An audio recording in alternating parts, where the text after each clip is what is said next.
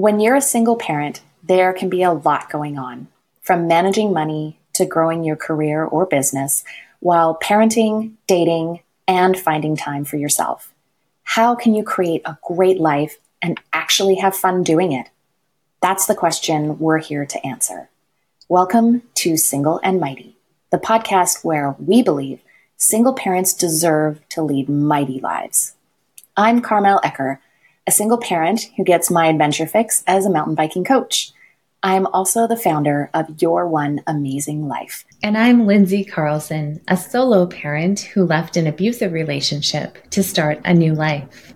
I now enjoy running my own company, Mighty Inc. Marketing. We've both been single parents for more than a decade, which means we've made our share of mistakes and learned a few things along the way. What stands out for us is the value of community, inspiration, and support to create a life you love no matter what the world throws at you. And that's what this podcast is all about. So listen in, get inspired, and leave a review so other single parents can find it too. And sign up at singleandmighty.com for bonus resources and special news.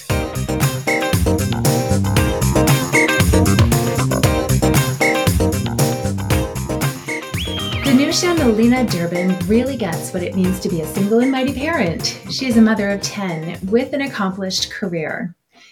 As a mother, she earned her PhD and now consults with C-level executives and boards around the world.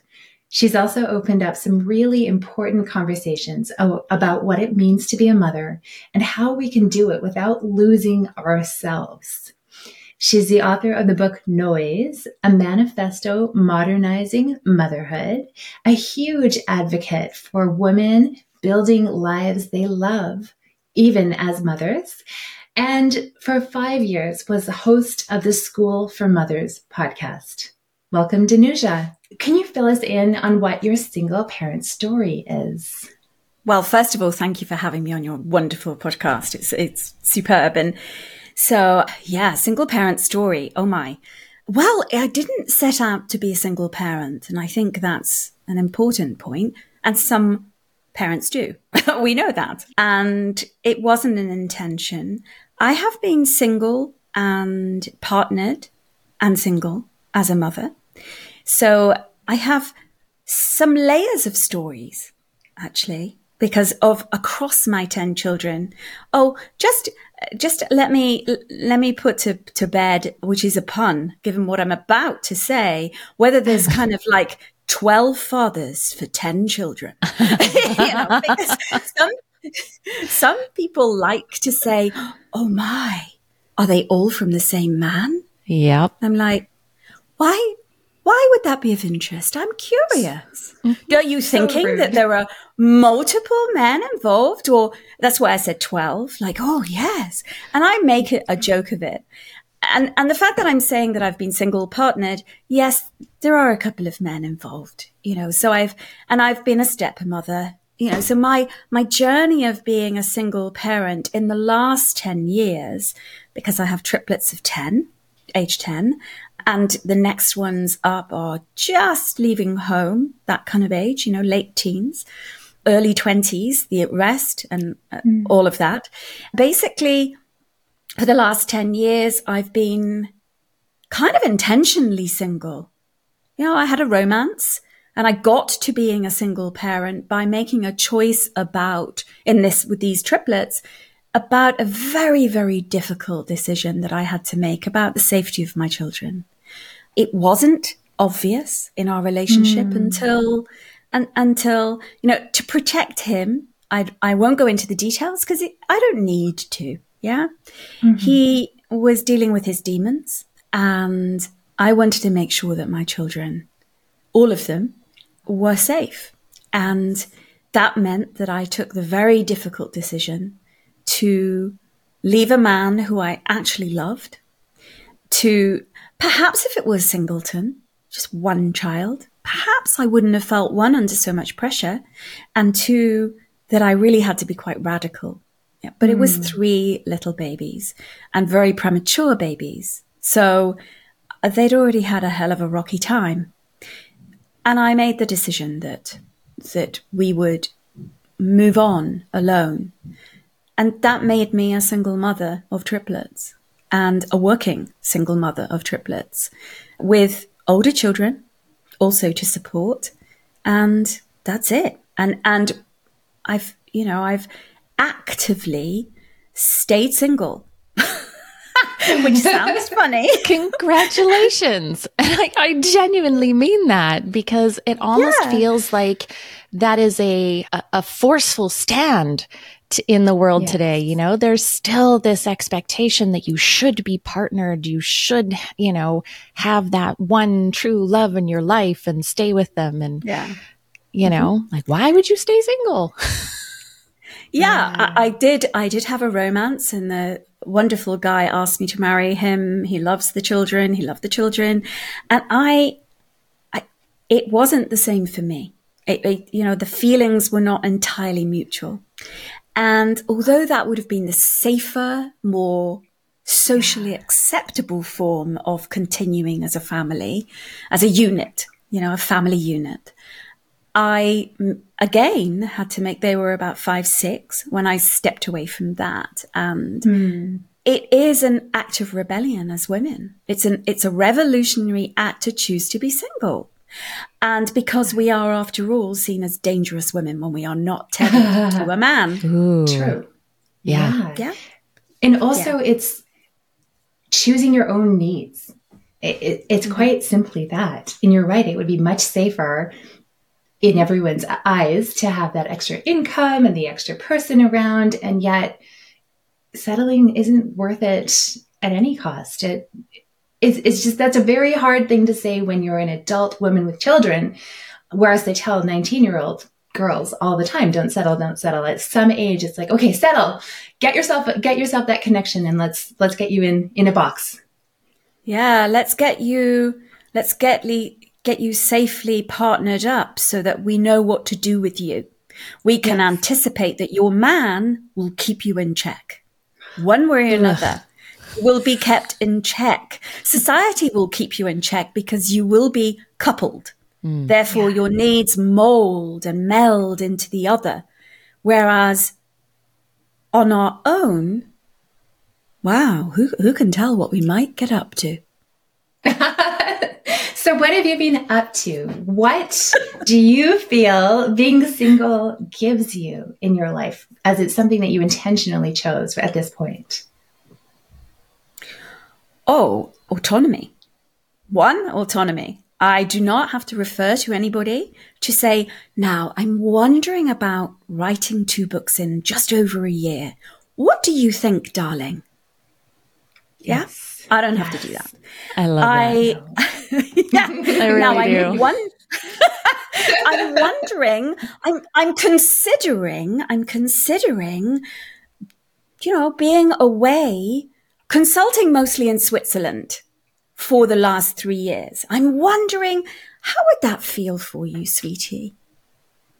Yeah. Now, I don't speak like that to a male partner, but I'm over egging it because it's essentially the mode that we're taught to do, of refer to our partner so that we can get their permission, permission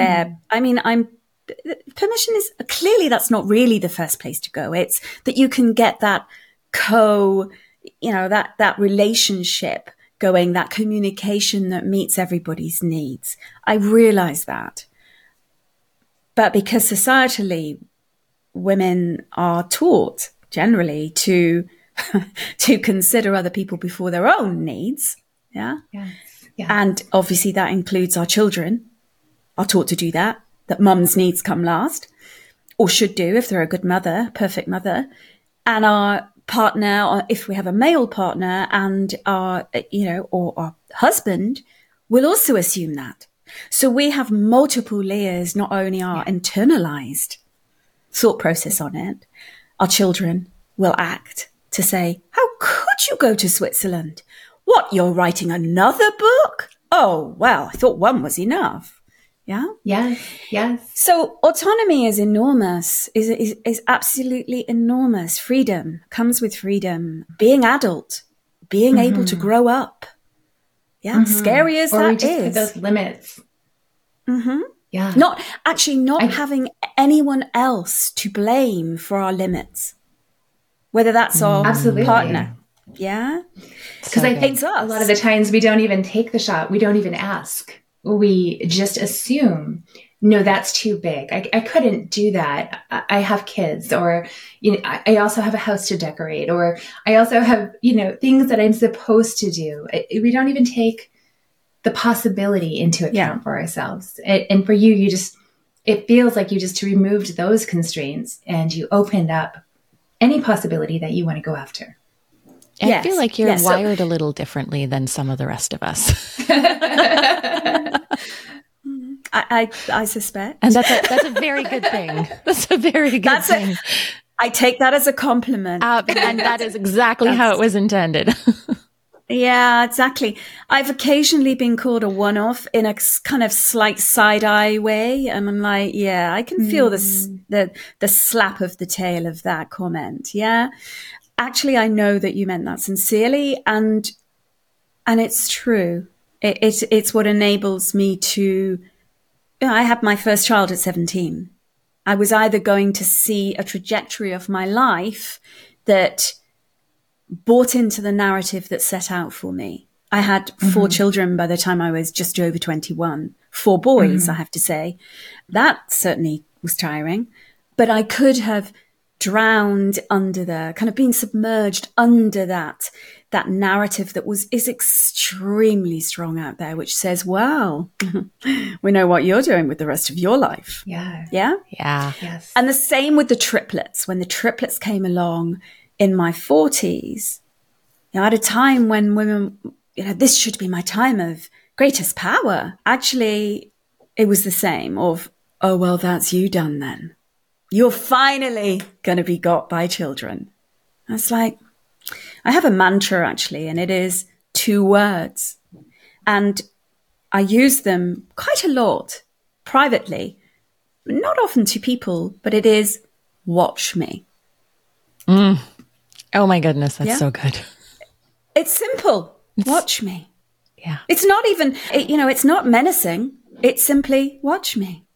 And if we bring watch me energy into our life, I'm not suggesting that things have been easy. Oh, anything but. But I'm guided by the rocket fuel of, you really don't believe that that's possible, do you? Well, if I want it, and that's the key. It's not if you think I can't have it. I can let go of a mission anytime. I let go of it. Yeah. I thought that I would be married to my wonderful fiance, the father of my triplets. And actually, I had to let go of that for the good of other people and for my own future. I had to. So it's really about using those words to support you as opposed to be revengeful. It's nothing to do with that. It's all to do with yourself. That. Yeah. I love that so much, because anything that you put in front of you as a constraint, I'm worried what people will think. I'm concerned that that's not what a good mother does. All of those things. If you just take them all down with that little mantra, that 2-word statement. And also it feels experimental. Yeah. Like, it's okay if you try and it doesn't work out. Yeah, it's not about other people at all. Yeah. And everything that we're taught as women is to make it about others, to have our focus be other focused. Yeah. And being single is self-referencing. And that's where it's dangerous, because we're not supposed to be self-referencing. Not selfish, self-focused, full of self. Interesting. And that's too bad, because I feel a lot of people, when they end up single and adult with kids, they need to make decisions that are for their best interest. And I think a lot of us tend to wait until we're more complete, until we have that partner. Then we'll do the financial planning. Then we'll do the travel. Then we'll do the big things. But right now we're just in waiting mode. And I love the idea of taking that self-efficacy. Yeah, that's exactly what it is, actually. And I'm trying not to gasp when you talk about, I'm truly and honestly trying not to gasp and be so horrified by the notion that we will do things when we're more complete. How much more complete do we need to be than ourselves? What is this fantasy model that out there is some poor guy that is willing to be your person that will kind of fit in like a jigsaw puzzle and make your life all wonderful? What a terrible, terrible pressure for a man. Oh man. Because he ain't going to be able to live up to that. Yeah. He's going to let that down, isn't he? You know, he's going to because he's human. But actually, I don't want sons that have to, I have 6 sons. I don't want my sons to have to go complete any woman. They've got enough on their hands with themselves. Yeah? As humans, they've got their own journey. And I think to teach our young boys, our men, that's what you're good for. I just think that's a travesty. But it's also for women, you know, because it stops us in our tracks. Mm-hmm. It's so limiting to ourselves and our potential, no matter where you start from. Like, we're obviously all starting from different places. I'm a white, educated woman. I have many, many privileges here and over where I start from. But whatever you've got, those cards that you play with, if you're hampering yourself, waiting for some guy to come along, whoa, what a waste. What a waste. Yeah? Yeah. I mean, I'm not anti-relationship. You know that. It's nothing to do with that. No. Get your life going anyways. Yeah. And if someone comes along that, you know, you find you quite like and they find they quite like you, then that's great. You can create a life going forward. But who has time to wait for, like, we only get so many years on this earth. And why would you waste them waiting to do things that you want to do because you haven't found your person? Yeah, and waiting to get your finances in order, which is essentially your safety, your care, your version of your security and freedom, whatever that means. You know, because we are all living such different lives, but why wait? I don't get it. I do. I really do, because I have to catch myself. I was socialized to imagine that wouldn't it be great to have a man? I was at a dinner party the other day, and it was a fancy pants dinner with 74 of us, and it was just very funny, terribly, dreadfully British, dreadfully. Sounds fantastic. Yeah. It's awesome. Love it. It was the Telegraph Food Critics Supper. And the Telegraph is one of the main broadsheet papers in the UK. And, you know, wonderful. And I was the only single person there. The only uncoupled, out of a group. Wow. Like everyone else was in a group of friends, or from what I could see was more about couples. So a foursome of couples, you know, 2 couples. And I was surrounded by them. Couples everywhere. And for a moment there, I thought, well, this is, you can edit this out, like fucking awful. Yes. Why did I drive through the country lanes, the tracks, to get to this? And I knew nobody at all. Yeah. And I just thought, what a fucking miserable event for me. And then I talked to myself. Good. I was like, okay, are you going to skedaddle home? Are you going to just kind of sidle out, you know, and go in the car and go, oh, well, oh, poor little me, I don't have anyone with me? Or are you going to just jump in here and make this what you can? And of course, you know the answer. And so, no, I didn't go home to the fire. I stayed and I made friends, and yeah, for sure I was the odd outlier.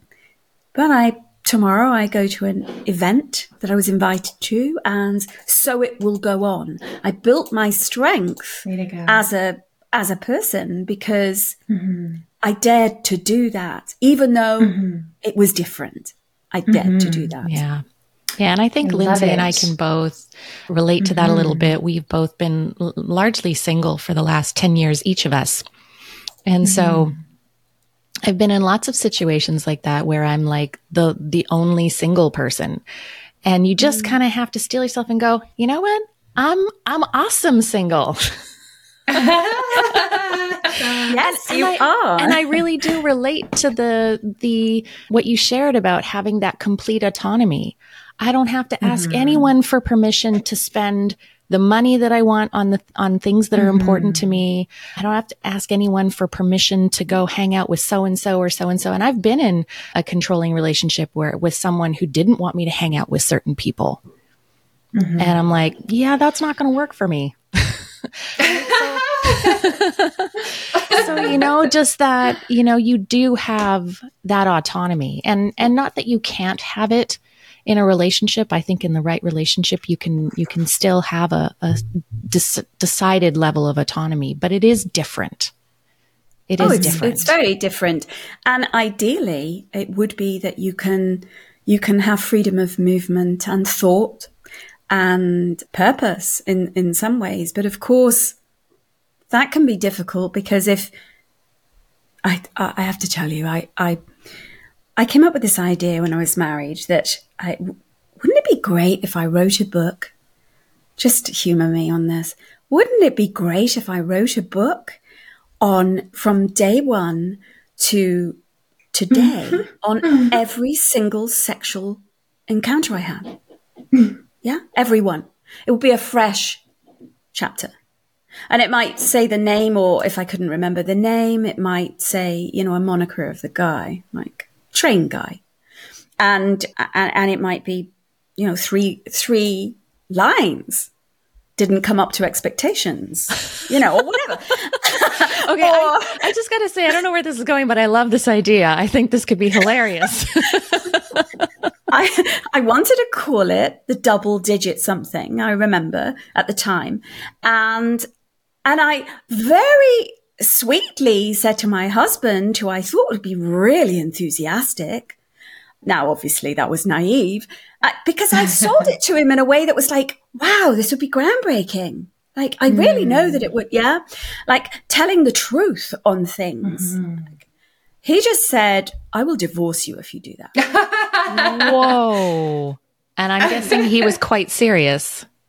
Oh, he was deadly serious. No, he just looked me piercingly in the eyes and said, I will divorce you if you do that, Danusia. And I said, yes, but darling, it'll be really thinking, he just is, I've obviously not sold it well enough. Darling, and let me tell you more, because clearly I didn't explain it right the first time. I can convince you that this is a really interesting feminist book. Yes. And he was like, and what I should have realized that his penis was shriveling at the very thought. It was climbing him back. And his pride was like, what? I'm not having my beloved wife recounting. And I was like, oh, yes. Okay. Well, okay. So I actually came up with a photography project, a coffee table book. And then he wasn't keen on that one either. It was very, it was all about the male appendage. And I was like, okay, you're not keen on this. Okay. And what his words were, if you were normal, you would never even consider those kinds of projects. Oh, wow. And I was like, now there's a sting. Yeah. Okay. Now I'm going to have to think about being normal because I'm not sure I ever said I was. I'm not sure I did. That might be a misunderstanding. Normal's totally overrated, in my humble opinion. And we might have to discuss the definition of what you think is normal. But essentially, that's actually very stinging. That's really stinging. And I've got the idea that I'm to be self-contained. Okay. Right. Okay. Right. I haven't done those projects. I've gone on to other things, but I think that whole, even that's why I included thought leadership, the thinking, like memoir. Woo, that's a problem. Like how do you tell the truth about a woman's life if you're living with a man who won't let you? Yeah. No, not everybody's a writer, but it's just an instance of how being in relationship can begin to, unexpectedly bring the walls inwards. Like, oh, we're in a smaller box here than I ever imagined. Wow. Okay, so how can I behave? Yeah. I think it's really important also for people to realize that that's possible, even if they do look to be partnered, to be so much more thoughtful about their choice and test it out and be willing to experiment and say, no, this isn't working, I'm out. And just not take it as a life contract that just because you have these feelings for someone that it's going to be good for you for your whole life. Yeah, and really to consider whether being partnered is coming from a fear of being alone. Mm-hmm. What is it that women are so desperately, not all women, clearly, but most of us, I include myself, of course, most of us are or have been desperately fearful of what it would mean if we were alone. And I think about, I thought to myself the other day, and I'm certainly not in an age where I'm thinking, of like, well, we're in the last few years now. No, I'm not. Although we never know what's around the corner. My best friend died in his sleep last year at age 49. So, we truly don't know what is coming. But nevertheless, I've been thinking, wow, Danusia, what if you never had another partner? What would that be like? And I have to tell you that I have gone from thinking, really? Oh, goodness. Gosh. Oh, what a shame. Oh, does that mean I won't have any sex anymore? Oh. That's always my first thought, actually. What's my sex life going to look like if I don't have another partner? Except we know that sex in a partnership is actually almost always not as good as single people. Yeah. Well, this is another myth. For many, many women, they're having a more active sex life. And I am expanding that to having self-pleasuring as part of that.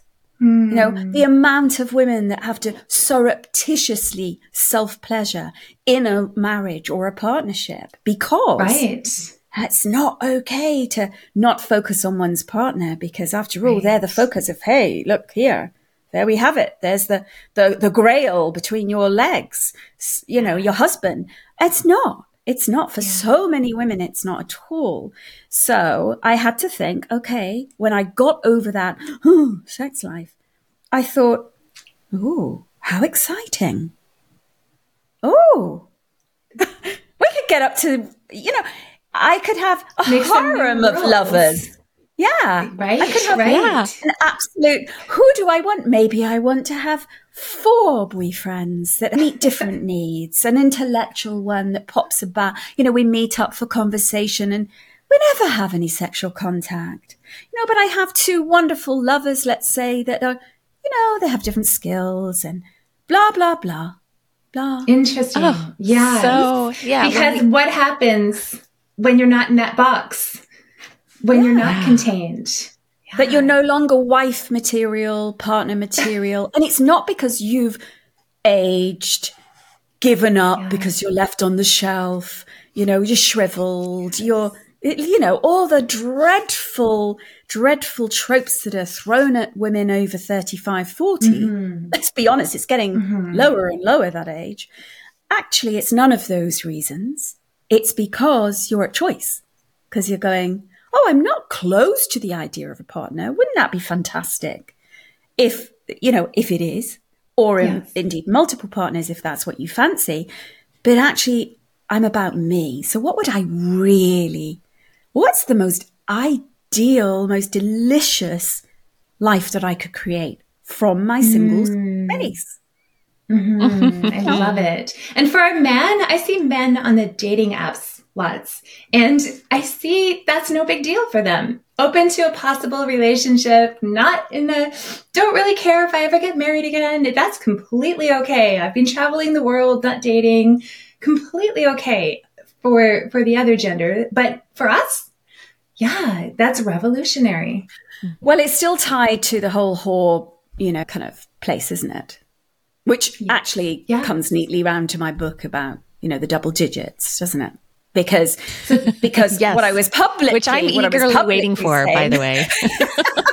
I was publicly saying, oh, it's not single digits. It's double. Oh, naughty me.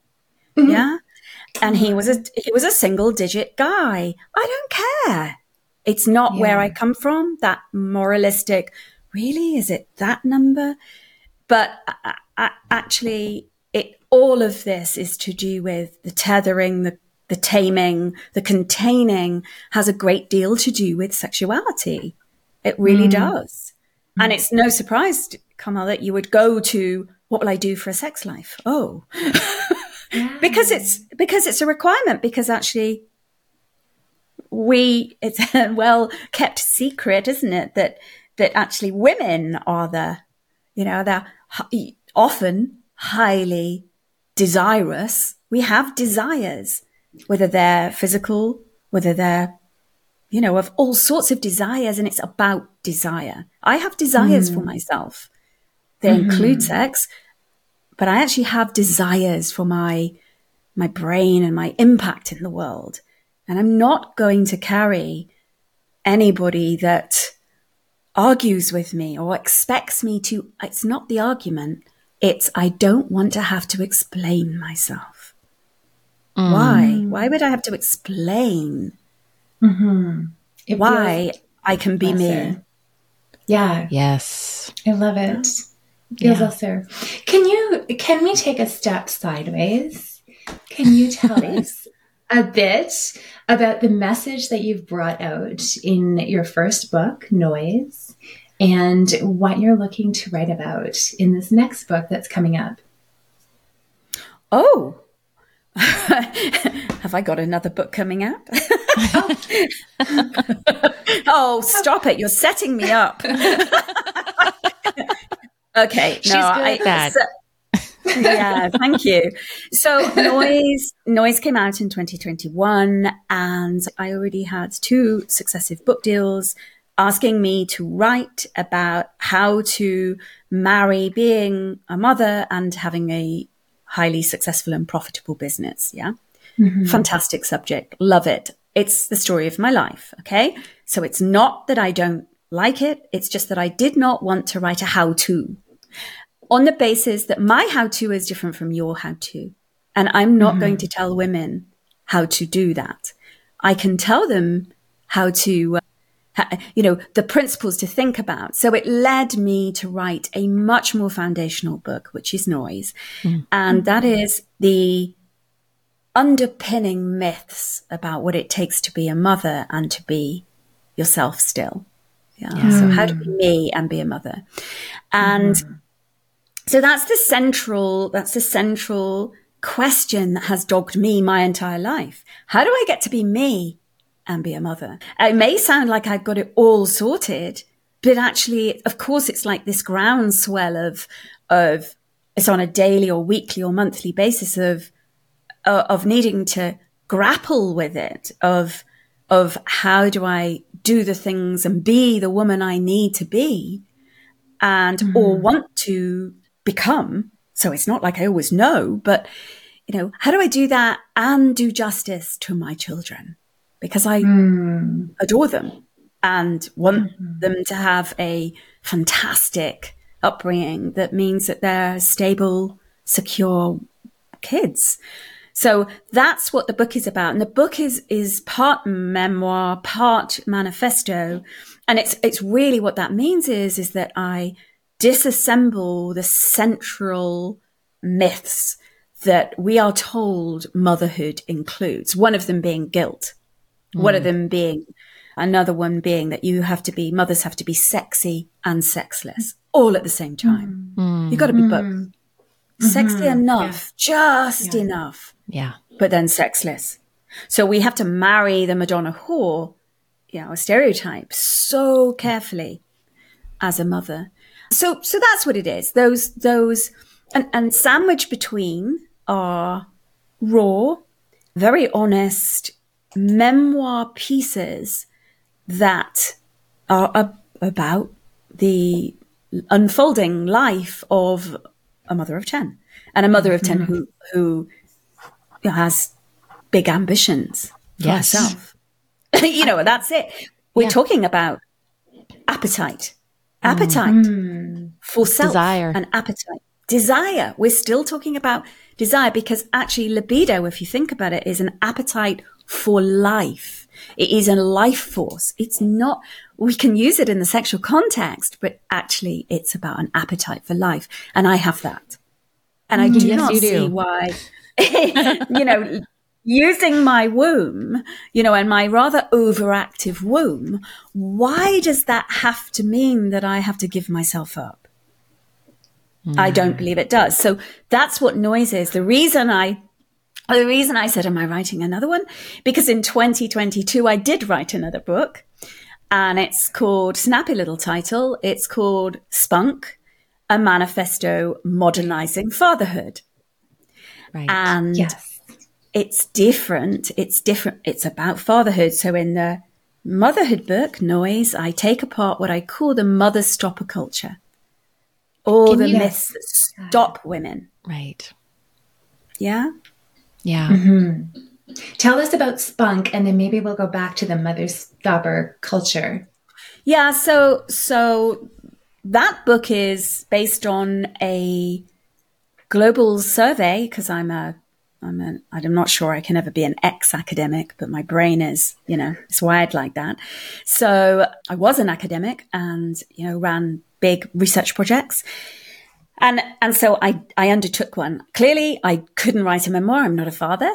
So I wanted to go out to the world and ask men some critical questions about what I like to think of as the interior of what it's like to be a father. And so that's the results of that survey. And I lay out the model that I call the father stunter culture. So it stunts men's ability to be the father that many men would like to be. But actually our culture doesn't support it. And we can also look at, well, they're not exactly trying hard, are they? We can go there. we can go there, but it's a very pro man. It's not an anti-man book at all. It's very pro and a very understanding of men's position. As I put Noise in, the editor came back, having read it, said, wow, okay, fabulous. And here's what you're writing next. My feminist in me, and my feminist in me kind of went, no, really? Really? Do I have to? And I had to dig very deep, and really interrogate my own stuff about my own relationship with disappointment, with how I was feeling about the way that some men show up in the world. And so that's what that book is. Father Stunter Culture. And it was so insightful. It's a very insightful book into how, what I actually mean is it's not because I wrote it. I mean, the survey results really tell us some pieces on fatherhood that I was astonished by, absolutely astonished by, that I had not anticipated. Yeah. What were some of the one or two of the pieces that really surprised you?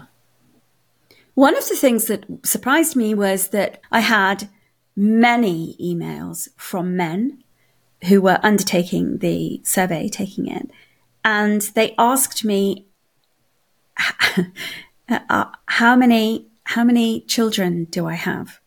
Now, the reason that they asked that is because I didn't say the question, how many children do you have? I asked, how many children have you been a father figure to or raised as? I made it more nuanced than that. How many children do I have? And what I discovered was that there were pieces to do with father identity that I had never anticipated, which, for instance, one of them was geography. So a father of 2 biological children, because obviously I was getting at non-biological children, biological children, all sorts of an array of situations. This came up, which was biological fathers who live, let's say, 5,000 miles away in different countries.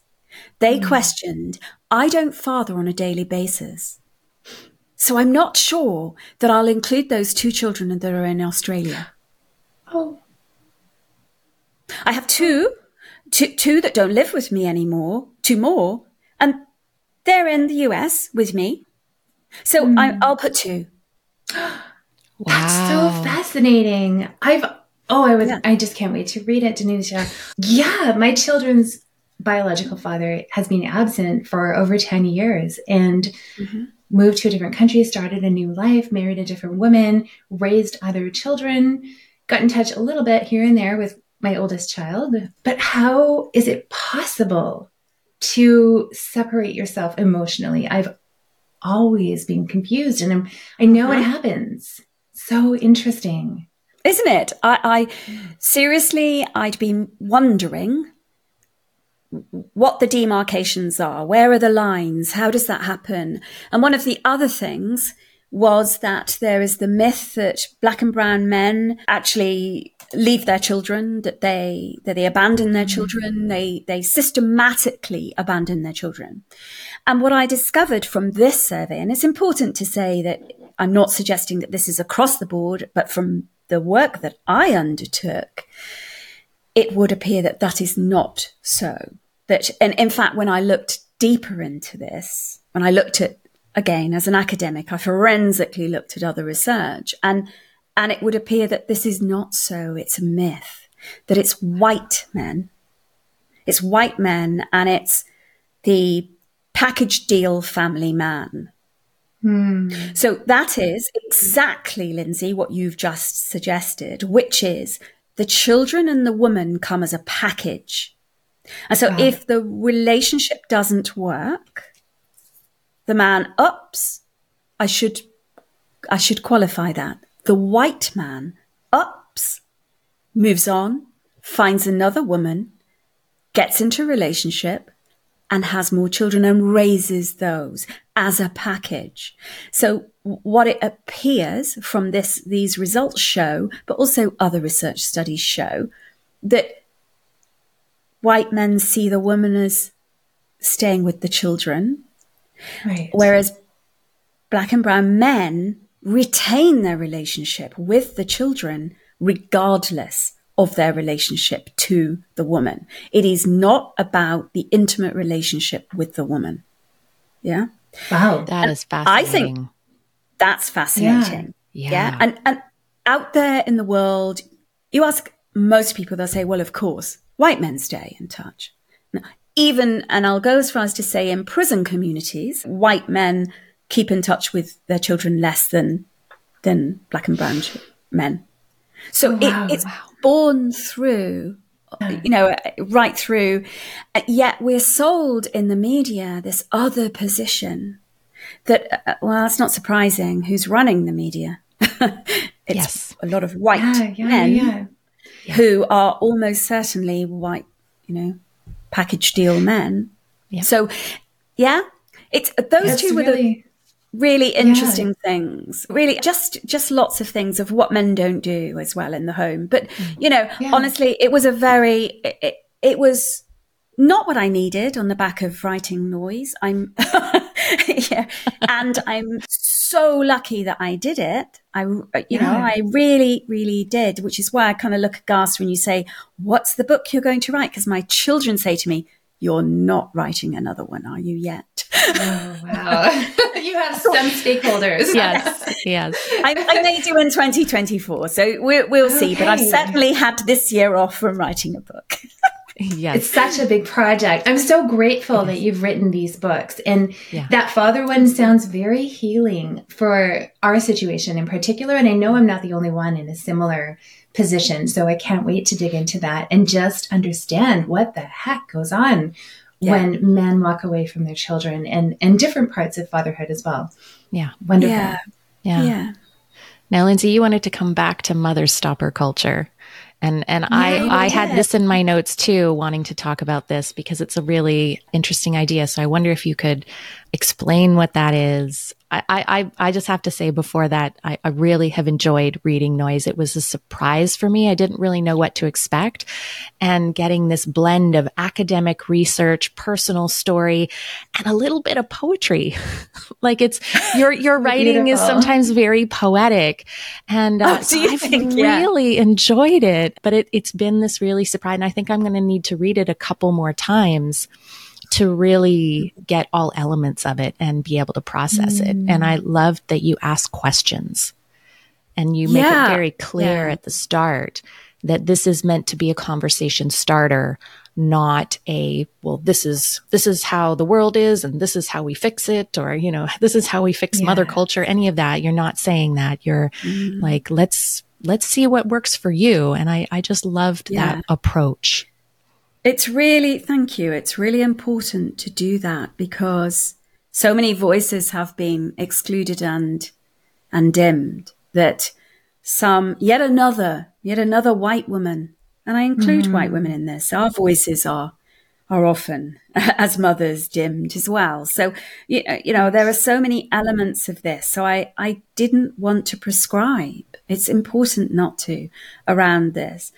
For instance, I'm raising my triplets are neurodiverse. That changes my experience on a daily basis than with some mothers who aren't grappling with the gift and challenges that brings. And so, I live it on a daily life, needing to accommodate and adjust and consider adjustments. So the mother stopper culture, to come to that, it's the combination of the systemic narratives that build up to this good, perfect mother model that we are really kind of, if you like, performance reviewing ourselves against. So our central job, so that as a mother, so for instance, the idea that being a mother is a calling, it's the answer to everything. So the mother stopper culture acts in it kind of almost, what's the word, like closes in and really it's the noise of it, the incessant noise. That's why I used that, even though it would have been there are other more saleable, marketable titles. Actually, it's the incessant noise of the narratives that build up the picture, the overall picture of the mother stopping culture that halt us in our tracks. If it's not guilt, it'll be that, why don't I enjoy this more? It ought to be my calling. I mean, after all, so for many women, I've been through hell to get these children in my life, all sorts of medical procedures. And I thought it was the be all and end all of everything, only to discover it's really not. It's really not. And it is. It's horrible some days. And it's vile. And I had a vile day yesterday where I literally uttered the words, I really, really sometimes wonder why I made the choices I did. Yeah. Oh, no. Yeah. Now, I think we've all had those days. Right? Yeah. Not, I wish I'd never had you. No, that wasn't. No, it was, I do really wonder. And I talk about, gosh, my decision-making skills must have been a little odd. And because not every day is all roses and glory. It's not. We all know that. But actually our idea of what are we measuring ourselves up against? We mother stop ourselves until we really unpick, where's my standard? Where do I sit in relation to this narrative, the multiple pieces of the narrative? And then, of course, how do our children undo us? How do our children themselves hold us accountable to the model of perfect mother? Right. And they're doing it unconsciously. Right? Bless them. They're not even aware. The little horrors. Oh my goodness. The darlings. The expectations they have. Yes. The TV shows and the movies. Yeah. And their friends have other family models. They have other viewpoints, other opinions about what it means to be a good family, a good mother. And so then they'll start spouting, they'll start sharing, is a nicer way of putting it, that, my friend's mother, she does this. And it's rarely, my goodness, look at you, aren't you? No, it's because they're attempting to individuate, aren't they? They're finding who they are. And as single mothers, talking about the mother role here, then actually we don't share the firing range. When they're going to take pot shots, there is no one else to shoot at.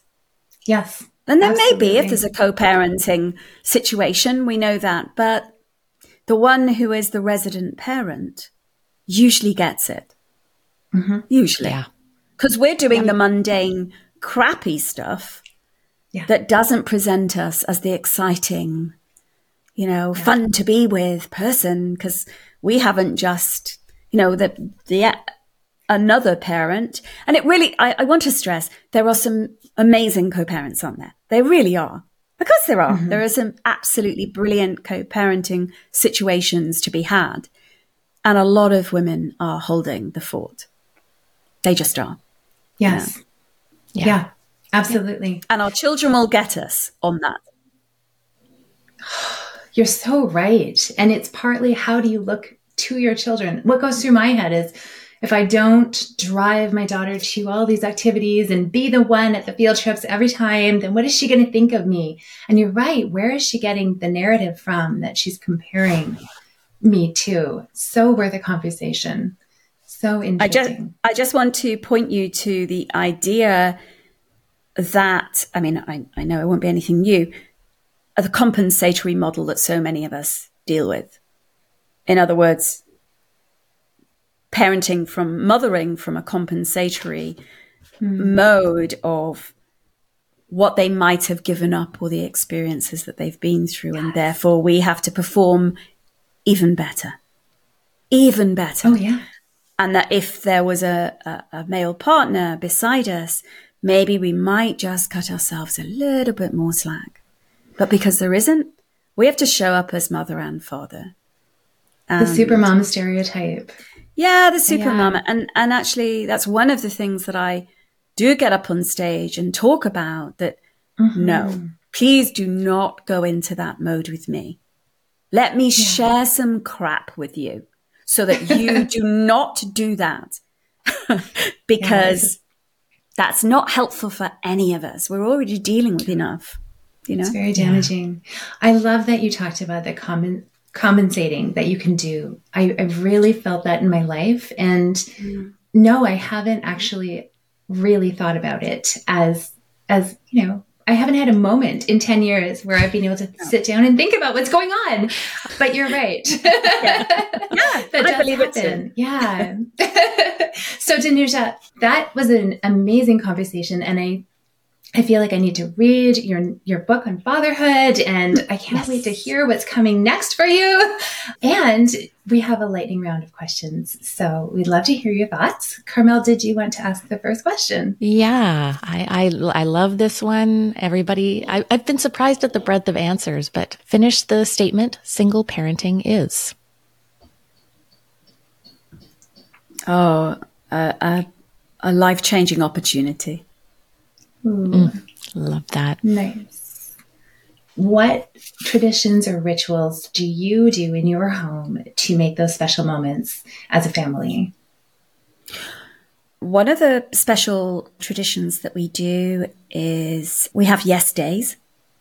So yes days being, where everyone gets to choose what they want and need.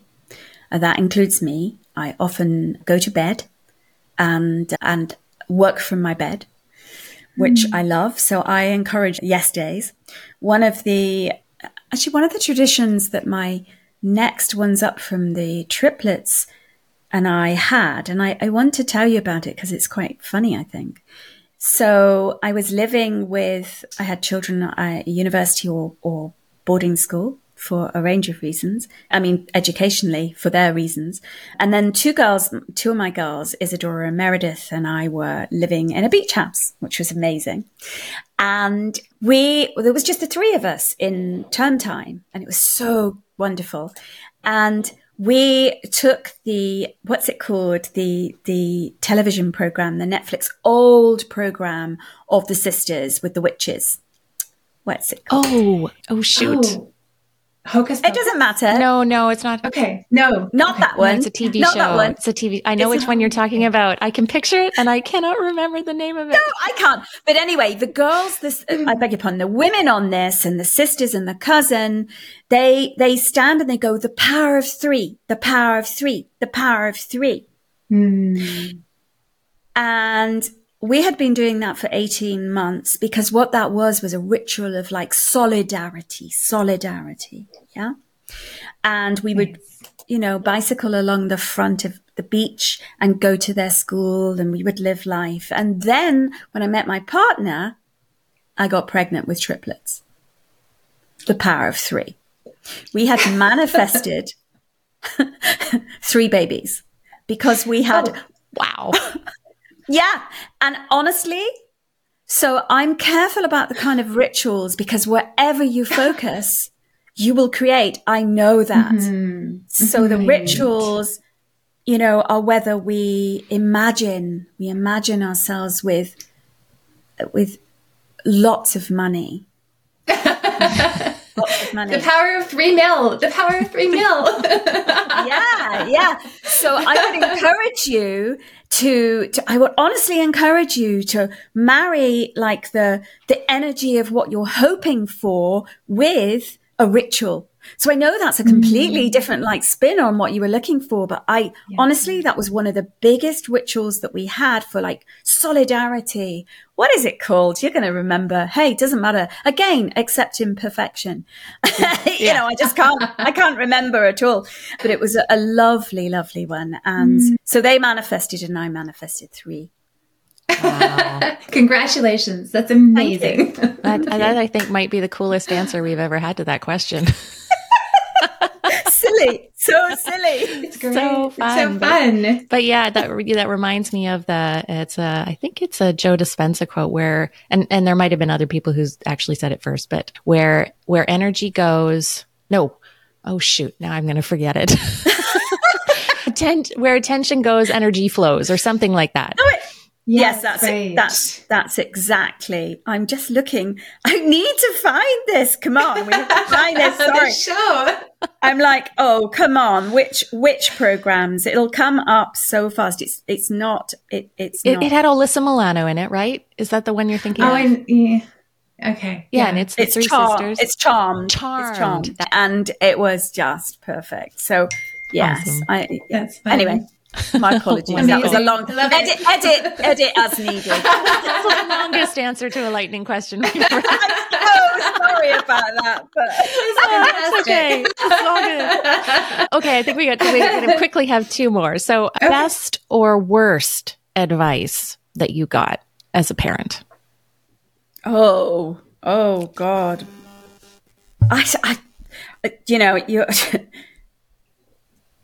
I don't listen to advice. I don't listen to it, so I don't know.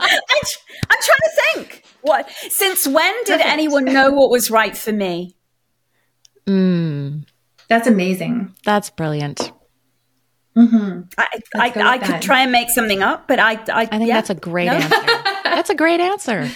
Yeah. I love it. Good. I've had many pieces of advice, just so you know, of course. Yeah. Of course. Yes. Yeah. Including terminate 2 or one of the triplets. Yeah? Right. Yeah.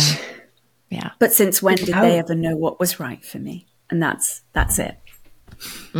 That's so I good. love that. I remember in your book, even there's a story from your first pregnancy about absolutely choosing your own path. So I love that. Yeah. Thank you. And last one, what do you do just for you? What do I do just for me? And there's a little irony in the fact that we ask that one last. But yeah, I want that to be your first question. love it. It's just so awkward. So awkward. It's all for me. It's all for me. I mean, I'm struggling with the concept of what do I do just for me? Because I want to unpack the idea that I might have a bath for me, or I might like take 20 minutes on a Friday morning and go for a walk. Life is only for me. It's all for me. So it's for me. I don't know how else to answer it. It's perfect. It's powerful. You know, I love it. Thank you. All right, we're moving that question up. All right, I think we're good now. Well, it's a problem, isn't it? Because we've been taught that you can have stuff once you've done everything else. So yeah. It's really interesting. It's a question that's a bit of a, if we don't get to it, it's fine question. Isn't that fascinating? But it's not the way fine. of thinking about that. It's not microcosm, fine. macrocosm. Yeah. It's everything. It's everything. Yeah. I think it's a perfect note to end on. Thank you so much. Thank you. Thank you. Before you leave, we want to give a big shout out to our friend and musician, Laura Kosh, who wrote our intro and outro music. Laura is the singer-songwriter for the band The Quirks, and you can find them online at The Quirks, KWERKS.com.